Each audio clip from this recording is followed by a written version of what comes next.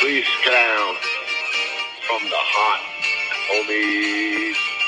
Yo, it's started way back in custody. A little boy that didn't deserve it.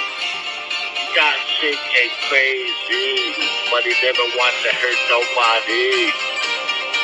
And then he tried to respect women, but she did.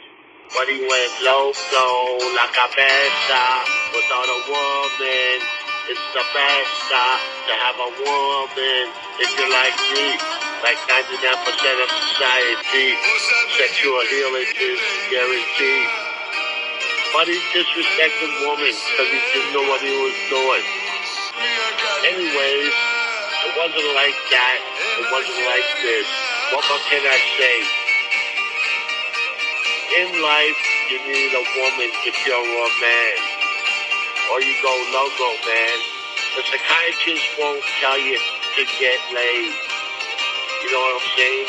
They won't tell you to take melatonin to fall asleep. They'll tell you to masturbate. Maybe that's cheap. It really is. The psychiatrist won't tell you to get laid. Sexual healing is guaranteed. Okay? Fighting the night. The wind of solo-ness. No one ever asked me when you suffer the night, when you need a hand of a woman, a hand of a friend, respect. No one ever asked me if I needed a friend, especially a woman.